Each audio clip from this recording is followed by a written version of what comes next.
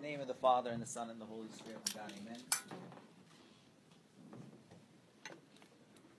So usually, when it's not often you see me, when I give the sermon, have a note card. I have notes today. And the reason I have notes today is because something very important. Very important. Not that every week is important, but every week is important. But this week, very important. Okay. And what I wanted to share this week is first I want to throw out a dilemma that we are faced with. Okay, we as members of the church and members of this country are faced with a dilemma today, this particular week. And the reason why is because, as you just heard right now, the gospel that was read to us was all about the apostles. And the reason why is because this coming Tuesday, after 2 days, we celebrate the Feast of the Apostles. And the Feast of the Apostles is a joyous occasion. It's the conclusion of the Fast of the Apostles, in case you didn't know. In case you didn't know about the beginning of the fast, but the end of the fast, okay? It's the conclusion of a period of fasting, and it's a celebration. That's why today is like the Sunday before. So the Sunday before the Fast of the Apostles, the readings are very much about the apostles and the joy and celebrating the apostles, and it's a feast. So on one hand, we have a great feast right here, and we're preparing to celebrate. On the other hand, is that we had a rough week this past week, if you're a member of this country. And we were reminded of it as we walked in today. But I don't know if you noticed the flag outside here at Mason was still at the half-mast. And it seemed like a long time ago, but it was actually only 7 days ago that we gathered together and we 4th of July and we barbecued in America the Beautiful, in America the Great. And it seems like a lot has happened in that past week, as this is one of the roughest weeks in the history of our country. Y'all know what happened. You don't need to tell you what happened. So here's the dilemma that we have. Here's the dilemma. Help me out here with this dilemma. We have in one world here, the church world, joy, celebration, rejoicing, feast. We have in another world, the world we live in Monday through Saturday, we have mourning, we have confusion, we have pain. Are these two worlds separate? In our minds, oftentimes, they are. And sometimes that's maybe how we kind of grew up thinking that church is supposed to be. It's kind of like you have the world over here and the world is whatever. Shut the world off, go to church and praise and thank you, God, and we worship you, and you're the best, and life is celebration, and it has nothing actually to do with reality, because reality is miserable over here. So we kind of have joy over here, and then on Sunday afternoon, we kind of close the door to this, lock it up, and we go back to this difficult world over here, and we live in this world, and then on Sunday, we lock this up and we go over here. Is that how we're supposed to live? That the world and the church are two completely separate things? Or, what I want to believe, and I hope you want to believe as well, that the church speaks into the world and there's no disunity between them at all. And I want to believe that when I come to church on Sunday, after a rough week in our country where we've seen stuff that we've never seen before, I want to believe that the readings today, that the message today, that the liturgy today, that the feast that we're celebrating, preparing to celebrate, is 100% directly correlated and 100% God's answer to what's happening in the world. I don't want to believe that the two are separate things and that the church is in one world and God is in another, or the world is over here in another world. I don't want to believe that. I want to believe that the two are the same. And actually, that's exactly the importance of our Orthodox theology and understanding about who Christ is. Okay? So bear with me for 1 minute here, because this is super important. Because sometimes we wonder, why do some things that we talked about in the membership group, things that we say in the creed, why does that stuff even matter? We talk about Christ as fully God and fully man. Okay, he was 100% God, 100% man. Why does that matter? That matters for exactly this point. And if you don't believe God is 100% God, or Christ is 100% God, 100% man, then this makes all the difference in the world. Because he's 100% God and he's 100% man. If he was 100% God and he was not man, then that would be the example that I gave in the beginning. That Christ is kind of in his own world over here, and he's living and saying, worship me. And then we say, but life is tough. He says, don't worry about that. Just worry about stuff over here. And we say, don't worry about that, because I'm God and I just want you to be God. And when we deny the humanity of Christ, we deny his humanity, then we create this isolated world over here where it's just God and do nothing else outside. The opposite is also true. If we say Christ was fully human and not fully God, then we say, okay, Christ is with us in this. But who cares? Because he's no different than a newscaster or a news reporter or someone with wishful thinking. If Christ was not 100% God and 100% man, then we have this dilemma. But because he was God and man together, and that means what? Okay, one of the things that we say during this Apostles' fast, there's a hymn that we say after communion. It says, the hymn of the Holy Spirit. He ascended to the heavens and sent us the Holy Spirit. And one of the verses in there, which is something that you hear a lot in our church, is he made the two into one. That is the heaven and the earth. You hear that expression a lot in our hymns and things like that. He made the two into one. What's he made the two into one mean? He made the two into one. What does that mean? What that means is he made Godhead, divinity, and manness, humanity, into one. And in him, the two were united, because he stood, and he held hands here, and he held hands here, and he brought them together. So now for us, we don't believe that there is a distinction between the two. And that's why we also say in the church hymns something else. We say, Holy, holy, holy, O Lord of hosts. Heaven is full of your holy glory. Is that what we say? Heaven and earth. So because of Christ, then earth is just as much as full of his glory as heaven. Because he was fully God and fully man. That's why when I finish, we're going to say the creed, and we say, only begotten Son of God, begotten of the Father before ages, light of light, true God of true God, 100% God. But he was incarnated of the Virgin Mary and became man. Because that truth is the most important truth for us, because that means that no matter what it is that we go through, we're not isolating it from God. That the events of this world, that God is 100% in the events of this world. And we don't need to isolate them and say, yeah, we'd be miserable, and yeah, we're sad, but just put that on hold, come and sing a few hymns to God, and then go back to your miserable world. That's not how it is, because he made the two into one. And I believe that in the midst of this difficult time, and in the midst of all that's happening, I want to come to church today and say that the Lord is speaking directly into that world. Directly into that world. He is speaking, and he is comforting, and he is guiding, and he is giving us a message directly into that world. And I hope you believe the same thing. So what is he speaking into that world? What is he saying? This was a tough week. This was a tough week. How does God respond to this tough week? What does he tell us? I told you we now celebrate today. The readings, one key word was mentioned in every reading, and I already told you that we are currently in the fast of this, and we are about to celebrate the feast of this. And that word is apostle. Today is the Sunday of apostleship. Today is where St. Paul said, am I not an apostle? And he said, I am an apostle. And he proved his apostleship. St. Peter said, I am elect, sending to you the elect as an apostle of Jesus Christ. And we read in Acts about the apostles. And then the whole reading of Luke chapter 10 was about Jesus sending the apostles. So I believe that in the midst of this world, this difficult world, God is not far. God is 100% in it. And God is saying that I know, and I'm here, and I'm aware, and the answer is apostles. That's the answer. Why? What is an apostle's job description? If you were paying attention to the readings today, to the gospel, it was Luke chapter 10, verse 1 to 20. Jesus gave his apostles lots of instructions. Lots of instructions. But one commandment. One instruction is, this is your job description. He told them many things. Make sure you do this and make sure you don't do this. But your mission is one mission. Does anyone know what that one mission is? Practice the gospel as you preach it. Okay, that's true, but that's not what he said.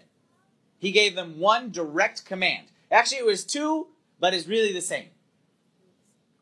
Very good, Sherry. What did he say? Heal the sick. Heal the sick. And? What's the second half of that? And say to them, the kingdom of God has come near to you. So he said, I'll just summarize right here. He said, the harvest is great, laborers are few. Pray the Lord of the harvest, send out laborers in the harvest. Basically saying, there's a great mission right here. They say, okay, we're the apostles. We're gathered around him. And he's saying, guys, I have a mission for you. And he's saying, it's going to be a great mission. God's going to work. Okay.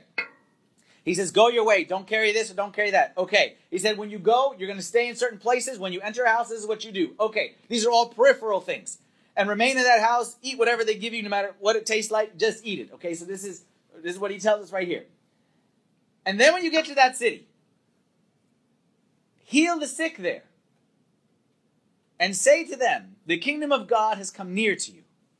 And then he goes on and says, if they don't listen to you, wipe the dust off, and it's going to be bad for that city. He gave them one instruction. Your job as an apostle is to do what? Heal the sick. Okay, let's hold that thought right there. Last night, Gospel of Vespers. Anyone know where it came from? That was Luke 10. Last night we read Luke 9. Luke 9 is when he sent out the 12. Luke 10 is when he sent out the 70. Okay, so Luke 9 sending the 12. Luke 10 sending the 70. The 70, I just told you, their job description was heal the sick and say to them the kingdom of God has come near to you. How about the 12? What was their job description? Luke chapter 9. Then he called his 12 disciples together and gave them power and authority over all demons and to cure diseases. And he sent them to preach the kingdom of God and to heal the sick. Their job description was what? To heal the sick. We are an apostolic church, right? We love to say we're an apostolic church. And we love to say we are built on the foundation of the apostles. That's actually what the series we're doing now is. We are built on the foundation of the apostles. What does it mean to be an apostolic church? Does it mean like a museum? Like come to church on Sunday and you'll see pictures of the apostles? Okay, we talk about our great heritage in the apostles. It doesn't mean that stuff. What it means is that we are apostles. And all of us are sent as apostles. And I tell you that your job description as an apostle is to heal the sick. Funny story. When I was first ordained as a priest, we had the sacramental prayer of unction, okay, which is like the anointing of the sick. So I was first ordained as a priest. I was probably a priest a couple months. And someone older gentleman asked me to pray the unction prayer. So I said, okay, sure, no problem. This is someone who I looked up to and respected, kind of like a mentor for me. He's no longer with us anymore, but someone who, like, I was excited, okay, because this is someone who I really looked up to, and he asked me, and I'm like, okay, so I'm going to do this. So I get my unction notes out, okay, because, I've never done this before. I get my notes, and I'm going to do this in the oil and light the candle, and left foot first, right foot, like, get all my notes ready, okay? And I get out there, and I got my kit, and I got my oil, and I got my candles, and I got my stuff, and I'm going to just knock this unction out of the park. Like, I'm going to nail this unction here. So I got my stuff, okay, and I do my unction, and I'm doing it great, and I'm following the notes, and I'm like, I'm nailing this one. Like, this is fantastic. Best unction ever is what I wanted to say after this. Like, I wanted to, like, boom. We finished the prayer. We sit down and have lunch. And he used to always, like, ask me questions and jab me a little bit. So he said, why did you do this unction prayer? I said, what do you mean why did I do this prayer? He said, why did you do the unction prayer? I said, because you asked me to do the unction prayer. He said, no. Why do we do an unction prayer? Why does priest do the unction prayer? So priest, okay, I said, because the scriptures command us to pray for the sick. And he said, wrong. So what do you mean wrong? He said, Jesus never commanded people to pray for the sick. He commanded people to heal the sick. So I started looking back at my notes. I don't know if that's in here anywhere. But I know how to pray, but I'm not. And he was right. Jesus didn't say, go to the cities and pray for all the sick people. And he said, you go to the city and you see a sick person. And what do? You heal them. And what did the apostles do with this command? What do we read about in the book of Acts today? It said it was in Acts chapter 5. It said that St. Peter was walking around town. And as St. Peter was walking around town, what happened? Sorry. Yeah, let me get the exact verse right here. It said, so that they brought the sick out into the streets, laid them on beds and couches, that at least the shadow of Peter passing by might fall on some of them. And a multitude gathered from the surrounding cities to Jerusalem, bringing sick people, and those who were tormented by unclean spirits. Circle unclean spirits. We'll come back to that. And they were all healed. And we're going to say in a minute when we get to the fraction prayer. Okay? We're going to say that the shadow of the one was healing the sick, that's St. Peter, and St. Paul, the handkerchiefs and aprons of him was casting out demons. Jesus commanded them to heal the sick, and they healed the sick. You are an apostle. Is the world sick today? Absolutely. Who's going to heal it? Who's going to heal it? God should heal it. God's like, okay, I will. But here's how I heal. God, think of God as like I hate to use this analogy because it's a silly analogy, but Yoda. In the sense that he knows all, and he has all. But then the way that he heals is he brings, he trains, he sends. He brings, he trains, he sends. He himself is doing the healing, because as we know that when we are sent, we're not sent alone. It's what he said. He sent them before his face, where he himself is about to go. Because he's inside of us. That's why we receive communion every Sunday. That he himself is inside of us. That's why when people ask, you know how the Bible, is it 12 disciples or 12 apostles? Yeah, you know this question? Is it 12 disciples or 12 apostles? Which one is it? 12 disciples or 12 apostles? It's both. It's both. When I went to Catholic school, they used to always say 12 apostles. Here, when I grew up in Sunday school in the Orthodox Church, we say 12 disciples. And it used to bug me. Well, if you look in the New Testament, what does it say? Sometimes it says the 12 apostles. Sometimes it says the 12 disciples. Sometimes it says the 12 apostles and disciples. Just to really confuse us. But it's not. It's the same. There's no difference. Because a disciple is one who comes. An apostle is one who goes. And this is the ministry of Christ, is to make a disciple into an apostle. Come follow me. Go and preach the gospel. Come and believe. Come and follow. Come and see. And then go and preach. Go and make disciples. Go and heal. So the two are the same. So we as his disciples are also his apostles. And we are sent into the world to bring healing into the world. How we bring healing into the world is the part that, follow me on this one. Follow me on this one. I get away from the reading a little bit, but I speak my heart. How we heal the world. Not we heal the world. We don't heal. The gospel heals. Okay, that's why I said, heal the sick, tell them the kingdom of God has come near to them. It's not we that heal. It's the gospel that heals. It's the message that heals. It's what we're preaching that heals. I don't heal anybody.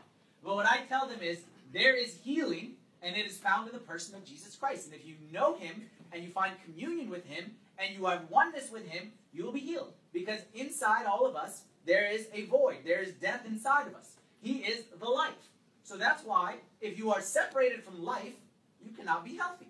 Logic. If you're separated from life, you're dead. Logic. So I'm not healing anybody. All I'm doing is pointing the way to the healing. How does the gospel bring healing? Specifically, for what we saw this past week, how does the gospel bring healing into this world? How does the gospel, in my opinion, solve every problem that this world is facing, specifically what we saw this past week? When you have individuals taking the life of other individuals for no reason. Follow me here on this one. The gospel preaches the sanctity and the importance and the value of every single human being as a child of God. You want to know the root of every atrocity in mankind's history. Every atrocity begins with taking a person and removing him as a person and making him a group. Hitler didn't kill people in his mind. Hitler was able to kill so many people and convince this whole nation to kill all these people. When all those people, like I was actually just reading this article. There was a guy who died not too long ago who was a historian. I can't remember what his name was.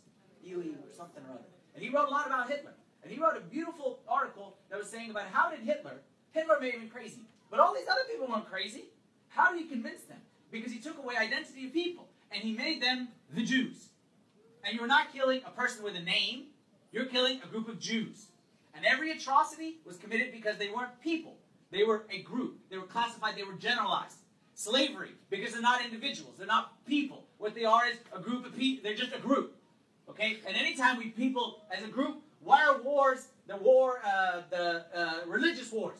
You don't have people shooting people. You have Catholics on this side, Protestants on this side. And that's a Catholic, that's a Protestant. As soon as we identify people as groups, as classes, as classifications or something like that, we lose the ability to be healthy.